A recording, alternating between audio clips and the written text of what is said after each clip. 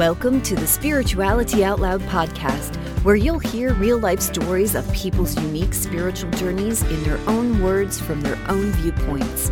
Hosted by Leslie Seidel, relationship expert and spiritual mentor, who specializes in working with people on their relationships, from their romantic life to their work life and just plain life. Here's Leslie. Welcome back, everyone, to another episode of the Spirituality Out Loud podcast. Of course, I am Leslie Seidel, and today we have Mark Silver. And Mark I'm so excited to hear his story. I don't know much about it, just know where he is today. And he is a recognized master teacher in the Sufi lineage. And I know very little about that lineage, so I'm very excited to hear about that. He's also the founder and leads the team at Heart of Business. And for me, I love the combination of a spiritual path being held in a business setting, because I do think that's really important. And so I love the fact that that's the foundation of your business. I don't know if that's true. Yes. Yeah. So Mark, welcome. Thank you so much for taking the time out of your day. Thank you. I'm delighted to be here. Thanks for having me.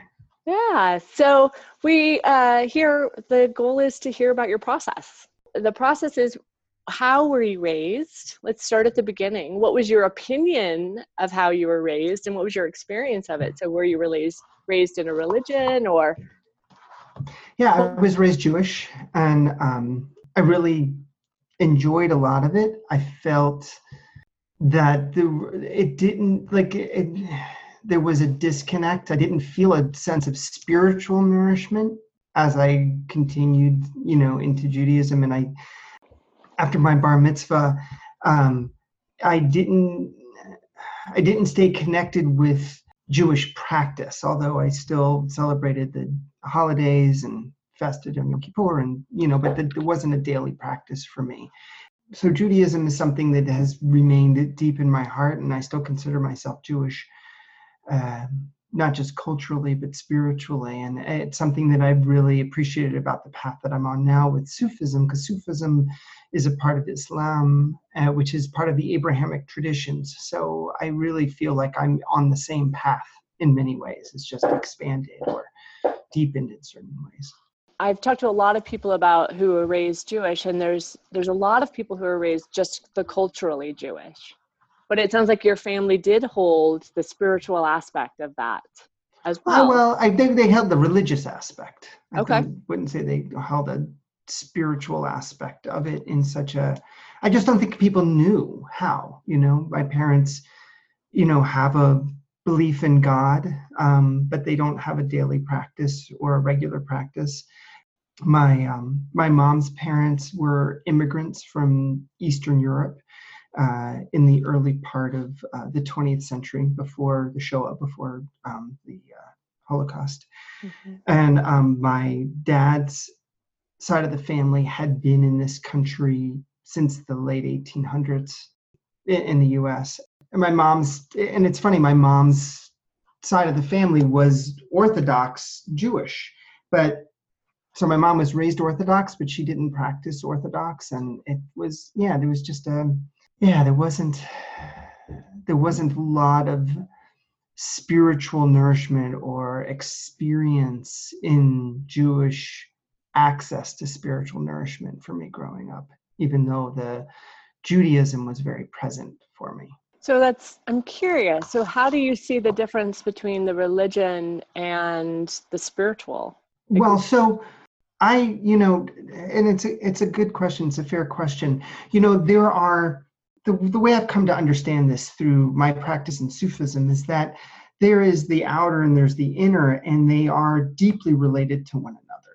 And if they're separated from one another, then you start to have problems. Like if you start to just access spiritual work without practice, it can become caught up in illusion very quickly. People think they're enlightened, or they think they've had some deep experience, and they're just kind of like, off in left field, and they're not really grounded in an embodied way of carrying forward.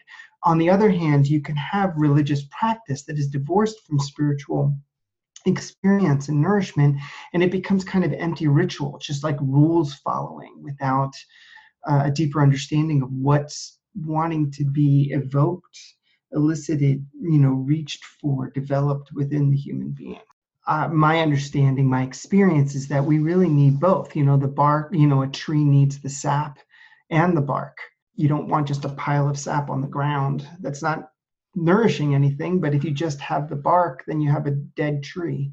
So for me, Judaism suffered so much trauma over the last century, but for centuries, that there are a lot of branches of Judaism that are just in a lot of pain and a lot of trauma, and there's not, and we lost so many of the Jewish teachers in the Holocaust and in the earlier pogroms, that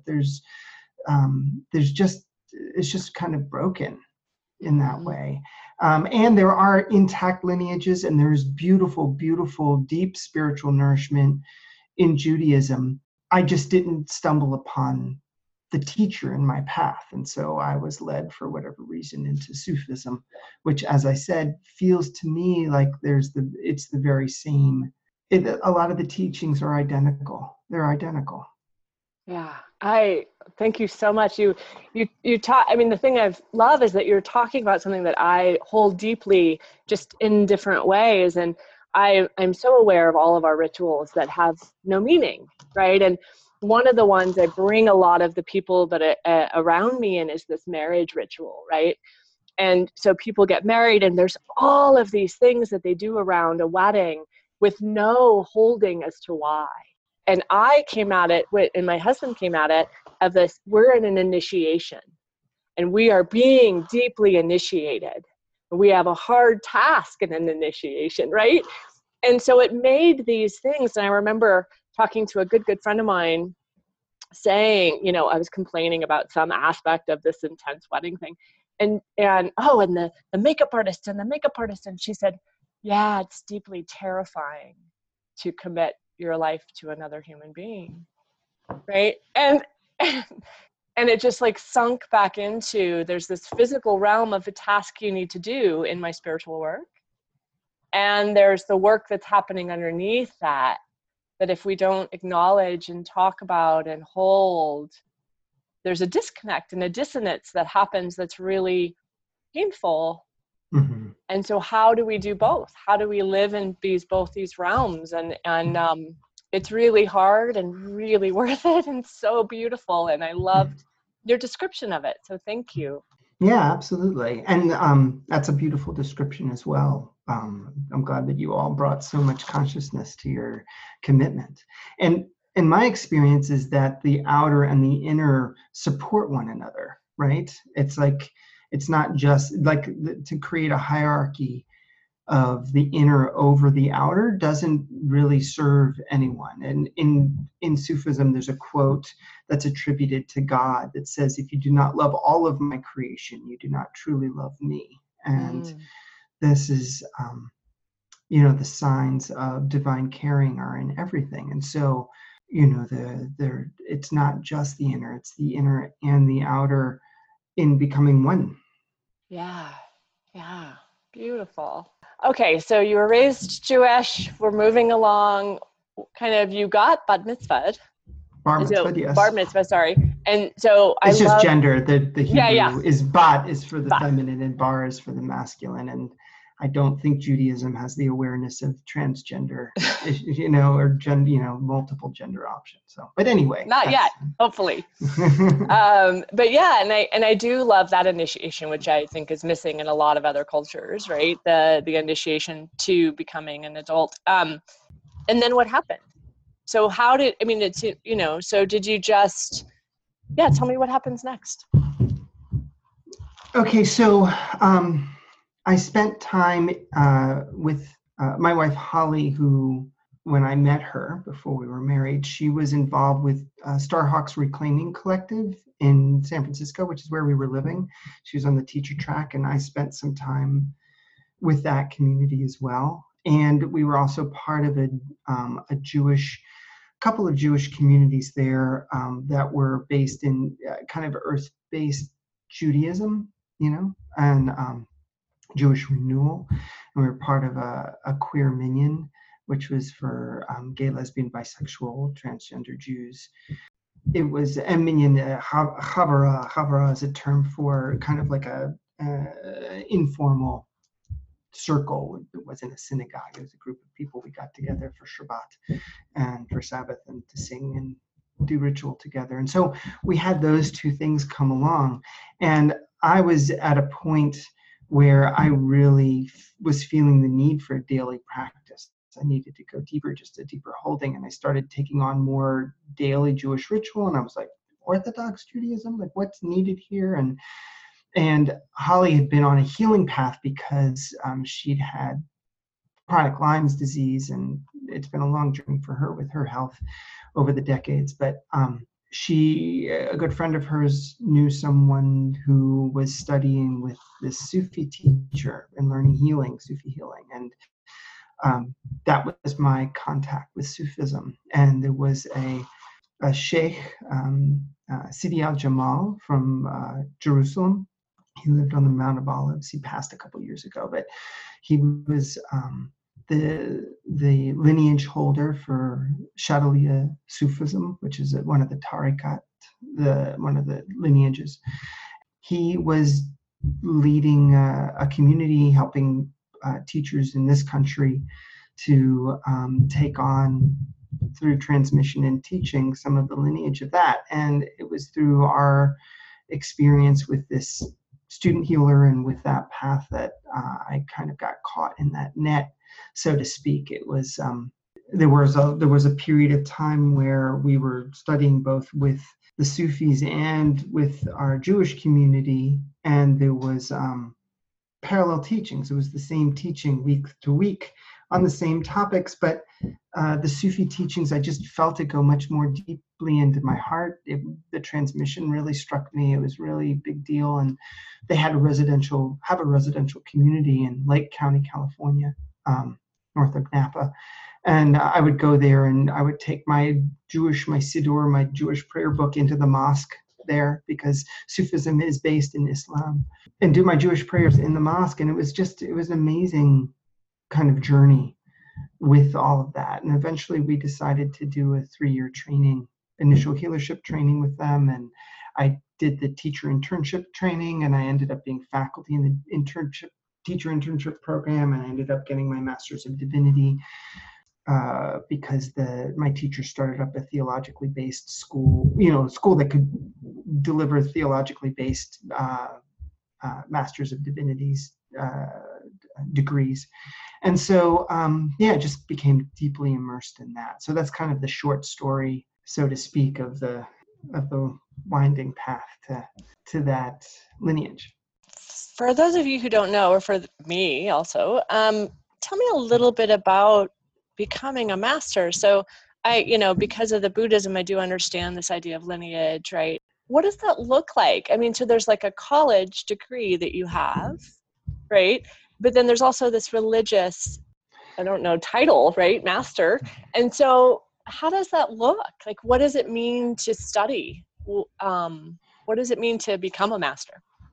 Master teacher. Yeah. Master teacher. And okay. Let's make a really clear distinction between, because the term Sufi master gets thrown around a lot. That's not me. I'm not a Sufi master. My sheikh was a Sufi master. He's the lineage holder. I'm not a lineage holder. So what is that? What is the definition? Like, can you describe those two things? Not easily.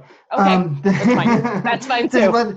So the Sufi master is someone who's he was the lineage holder of an unbroken 1,600-year-old lineage, passed down from master to master to master in a direct transmission, and he was considered to carry considered to carry a I don't know if you want to use the term enlightened or realized, or just carried a certain spiritual station of awareness of the presence of the divine in everything, and transmitted that very strongly. He was one of those people who and I've experienced this with other teachers from other traditions as well. You walk into the room and like they light up the room. It's like, I open up his books and it's like turning on a flashlight for me. There's like this light pouring off the page. So, and I don't know how generalized that is, or if it's because I'm in the lineage that I experienced that, but he carries that. So those of us that have walked through the teachership, were at various points granted, we're given a transmission. We were brought up, we made a commitment beyond the initial initiation into the lineage. It's called taking hand. And so that's when I first became a student. And then steps after that are just different ranks of teacher, which is not, there's not it's like the ranks of teacher are used in a variety of ways. In some ways they say that this person has received a certain transmission and a certain permission to be able to teach from the lineage and to be able to share from the lineage, as I've been given. But it also is a testing of the ego, because people would get certain transmissions and there's all these different titles, and it became apparent after a while that they were a lot to just kind of like catch the ego in wanting something. It's like, ooh, what rank do you have? It's like, well, whatever. It's like, all I know at this point is that I've been given permission to teach. I've been given training to teach. I've been given a transmission in the lineage to teach. I have demonstrated an understanding of the teachings enough to be able to share them. And there are various ranks in the teacherships, but I don't know, like there's a little bit of a mystery about what the heck those actually mean. And I think those were more about kind of cleaning our desire for power or advancement than actually any particular meaning. And I use the term master teacher in my bio because I feel like it, in English, can allow people to feel comfortable that I've been given some training and some permission, and I'm not just freelancing, and making it up. But if anybody ever asks about it, I'm pretty free in explaining it in this way, that it's like, I don't know, whatever. Oh, I mean, so what I hear you saying, and so correct me if I'm wrong. So I have some holding of this from the Buddhists, right? And I've had empowerments and I've met with different people. And so, but here's the teaching by a master.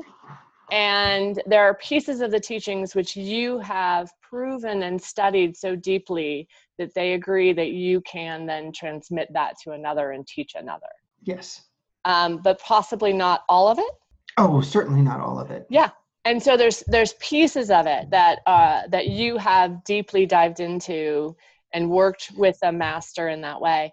I know in Buddhism, a lot of the masters come from being recognized in reincarnation. Is any of that happen in your tradition, or is this? No. Sufism, Islam has a very different picture of reincarnation. We don't use the term at all, because the idea of soul is that there is only one soul. There's only Allah. There's only the divine. There's only God. And when we die, we re-enter the oneness. And so this idea of an individuated soul moving from body to body doesn't exist as a concept. There is an acknowledgement that people can sometimes access memories from a universal consciousness, from the divine, but it's not owned by an individual. It's not like, oh, I was this person at another time. It's like, if I'm starting to access that level of awareness, then I'm dissolving into oneness, and I was everyone. If in everything, and that's more of entering oneness rather than this sense of, as I know the Buddhists hold it, where there's, and some other traditions hold it. It's like, yes, this is an individual personhood, however you define that, who's traveling from body to body and working through karma, is the Buddhist term as I understand, to be able to enter the oneness. Okay. Does that make sense? It does. Absolutely. How does this show? How does this show up in your life and in your work and in practical ways? Like, my spiritual life is how I make decisions, right? It's like, it's a piece of the whole, right? I really like how you talked about the bark and the sap. Like, it's a part of every maneuver I make in my world. And it's the balance, right, that I'm constantly trying to do, right? So when I first came to this work, I'd be like, I'm just going to let it go and let God do it and sit on my couch and hopefully my job will come. Well, no, that's not it, right? And so it's that balance, right, of me forcing what I want and going after what I want, and me also showing up to what is supposed to happen, and then allowing in the surrender. And how does this show up practically for you? Yeah. So the core Sufi practice is called remembrance, and it's remembering the divine, remembering the presence of the divine and the oneness. And the way that we understand divinity and divine, and Allah, as the word is, the name is that this is not a beard in the sky. It is the oneness, it's universal source that we all come from and we all return to, and that we are not separated from. So our yearning, our striving is to remember the divine in every moment, in everything, to see the oneness in the multiplicity, and to see the multiplicity in the oneness. And sometimes we remember and sometimes we don't. And when I remember, and when I don't, I don't. And so the remembrance as a practice is the repeating of the calling of the name. It's not a mechanical practice, it's a relationship. Like we're wanting to be in relationship with the one. There is some of the language of the deity language that comes in because it represents an intimacy that is available. You know, the Sufism is a devotional practice. It's a devotional path, and it has to do with not of detachment, but of attachment. Like we're attempting to attach ourselves to the one, to the love, through love. Love is a deeply attaching force and quality, and that's what we're attempting to do, is to feel the love, is to witness the love that's present in everything, in every moment. Sometimes we do, sometimes we don't. And so when you say that it manifests, it's like there's various practices that I do, and there's just the, I'm trying to kind of call through my heart to the divine and be aware of that presence as much as possible. And then that presence, can fill me. I can witness it. Filling is a metaphor because it's never absent.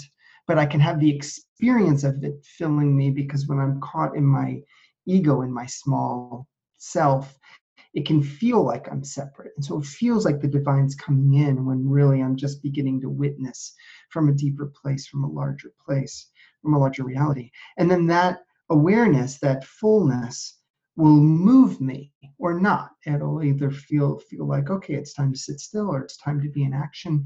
And I will start to fill with and express different divine qualities. I mean, not me, all of us, it's the way that we understand and witness the divine according to Sufism is by the 99 divine qualities, the divine names, which are qualities like love and strength and wisdom and compassion and friendship and annihilation and the giver of death and the giver of life. And there's all these different qualities.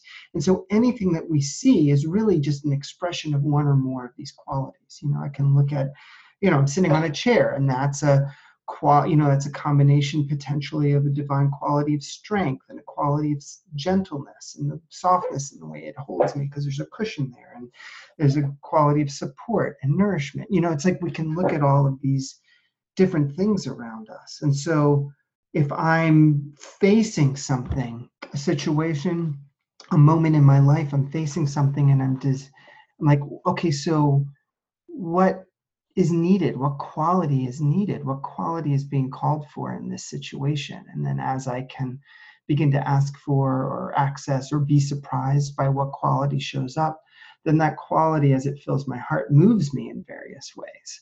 And this sounds like a really deep esoteric process, and it can be very conscious and esoteric, and it can take time to pray into it. But a lot of times it's just what we do. It's just a way of understanding what we do. I feel full of life, and I jump up and I start dancing, and that's going to be expressions of divine quality. Or I live in an eco-village in upstate New York, and we've got this project where, planting a bunch of hazelnut trees. And I'm like, okay, I'm feeling, a need to work the earth, and I'm just feeling that energy in me, and I can go out and I can work on the fence, or I can, add the compost, or, it's just a way of understanding how the divine moves everything, that everything is an expression of movement of divine presence, and that we're never alone and we're never separate. Ah, that's beautiful. So what I hear you saying is being clean, feeling connected, clean is whatever, being connected, and then the choices and thoughts and feelings that you're having in those connected moments will naturally be part of that one. Yeah. Yes. And it is anyway, like even when we're not clean, because there's nothing that's not the one, right? It's just a matter of how purely we reflect that and how purely we access that, because these divine qualities can be veiled or twisted in our world. They're often turned around. A lot of times when we look at life, we feel some need inside ourselves, and neediness. I mean, one of the things that Sufism teaches is that that the natural state of the human being is one of poverty, right? We're deeply needy. We have nothing that is ours. We are created to serve. We are created as vessels. In the same way that a glass, the drinking glass that I'm drinking from, doesn't own the water. Its natural state is one of emptiness, and it's not useful until it's filled, right? And so when we if we fill ourselves full of sand, we're not very useful in this sense. But when we fill ourselves with pure water, we can really serve in really beautiful ways. And so when I feel neediness in me, I feel yearning in me, the natural human thing from an ego level is like, oh my God, I have this need for approval or appreciation or love or security or safety or something.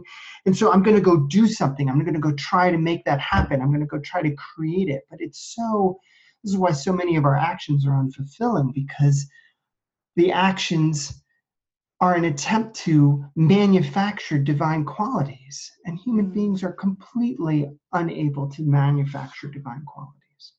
We don't have that power. But what we can do is we can sense that neediness inside ourselves, a thirst for safety, a thirst for love, a thirst for appreciation, for connection, for wisdom, for guidance, for forgiveness. And then we can ask for it, and we can fill with it.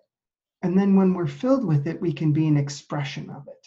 That's how I attempt to operate, in an ideal moment. That is beautiful. I use different words, right? But it's the same.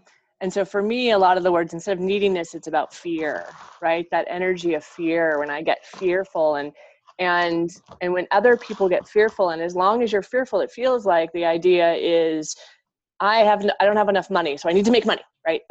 Or I don't have a partner, I need to find a partner, right? And so I just know that is my action when I'm in fear is to attend to that fear, and then to come back to self, and to come back to spirit, and to get grounded, and then I can take act, because it's okay to want partnership, it's okay to want security, it's okay to want a nice, all of these things, but it just, in the moments of fear, my first thought is never, I know I should pray and meditate, right? It's always I gotta go do something. Right. And I just have learned one of my practices is learning to feel that energy of what you would describe as neediness, and knowing that my action right now is to stop. And it's terrifying. It really is, because it does feel like that is the absolute wrong thing to do in that moment. And then I'm missing out and going to, the sky is falling, right? That's my ever popular experience, and just the sky has not fallen yet, and even when it has fallen, I've been okay. So, right exactly. So, yeah, exactly. Yeah, in Sufism, one of the metaphors, we use the metaphor of the ocean a lot, and water and thirst. And so what I've come to understand is that these emotions like fear and anger and grief, these are just symptoms of thirst. It's like when we're thirsty, our throat gets dry.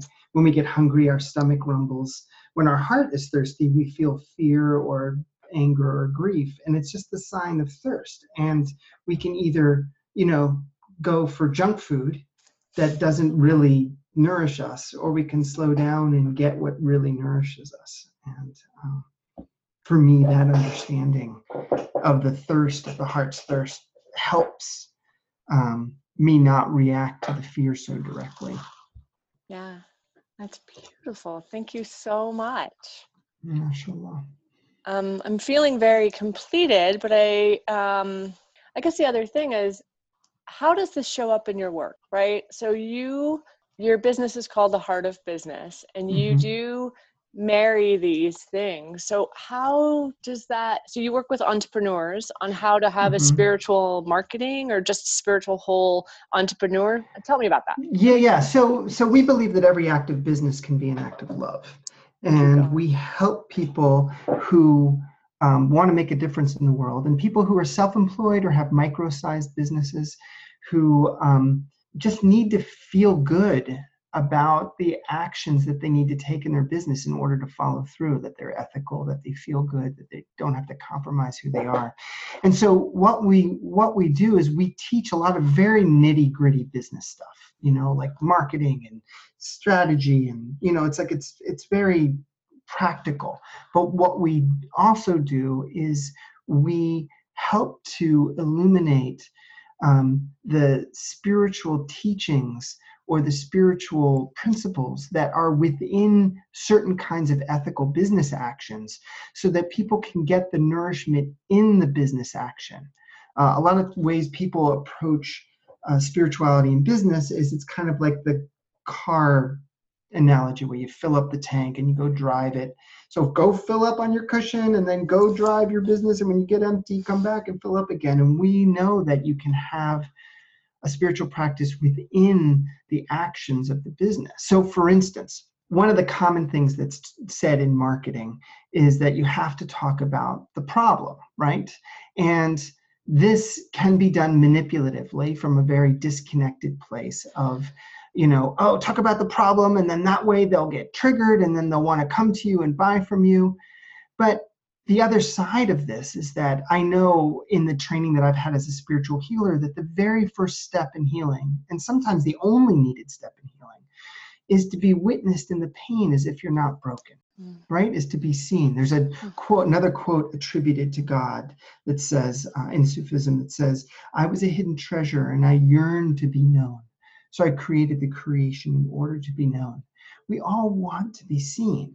And so if you start your marketing with statements of empathy, where you really see people and say, I see that you're, struggling with this. I see that you're struggling with your health. I see that you're struggling with your business. I see that you're struggling with your partner. And I have so much love and empathy for you there, where you're not re-traumatizing it, but you're speaking from a place of empathy. Then what that happens is somebody can feel seen, they can catch their breath, they can come into a listening space, they can know that what you're going to say is probably going to be relevant to them. You can see their nervous system can start to settle down. You can start the healing process, whether or not they're going to buy from you. And so this is kind of an example of what we do in, as all these different, many different aspects of business, where there's like all these actions that you need to take. But if you look closely at it, there's love. Every act of business can be an act of love. In systems, we can discover love in a similar way. In the sales conversation, we can discover love in a similar way. In pricing, in creating offers, in the website, and like over and over again, there's not a single corner of the world that doesn't hold the presence of the divine love. And this is important because our economy is broken. Deeply. Our economy is dysfunctional. And a lot of people have a separation where business, money, the economy is not a place for the sacred. And so we, you use that term, which is common. It's just how we talk, about marrying this. It's like, we don't bring spirit into anything. We don't marry anything. What we do is we help everyone discover what's already there, so that it's already sacred. The ground that you're standing on is already holy. And we just need to honor it and see it and act from that place. Yeah, thank you. It is one of the reasons I didn't want to do a business, right? And in this arena, and why it made it so complex for me. And And I went a little bit of a martyr route of I can't be of service if I charge, right? So that was a hard piece for me. And just all these people would tell me, I don't know marketing well. I'm still really bad at it, but I love the idea. I do know witness. I do know how to speak to you.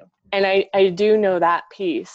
And all of these marketing people would tell me things like, speak to their pain point. And it was essentially like, poke at their pain, and do not relieve that poking until they purchase something. Yeah, that's manipulation. Yeah. That's re-traumatizing manipulation. And I kept saying, no, I would rather go work at Starbucks than do that. I'm not willing. And I need to find a way to do this with the same, because I'm not okay. I'm not going to do it.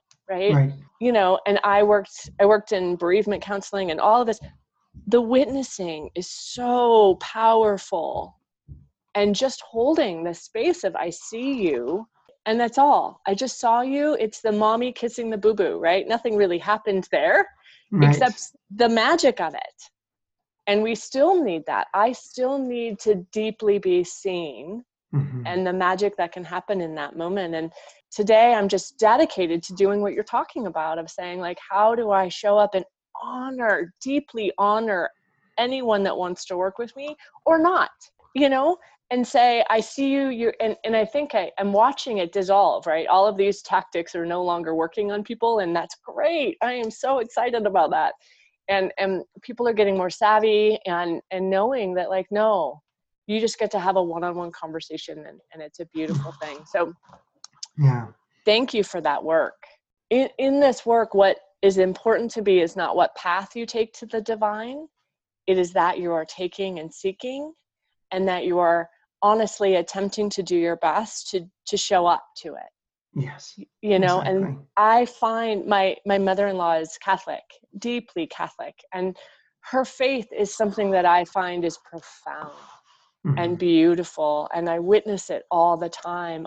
In the hard moment when no one's looking, she's there. And that, right? And brings tears to my eyes. It is the beauty of it, right? And I hear that in you, and I just thank you for the work. And you know, it's really an honor to witness that work. MashaAllah. MashaAllah. Yeah. Thank you. Yeah. So thank you for this time. If you feel called to find Mark, please do. It is at heartofbusiness.com and in the liner notes, and people will find you. And again, this conversation totally filled me. And that is my goal for anyone out there listening. So thank you again. Yeah, thank you. Thank you for listening. Please subscribe so you never miss an episode of Spirituality Out Loud. Be sure to rate us, review us, and like us on Facebook, and share us with your friends.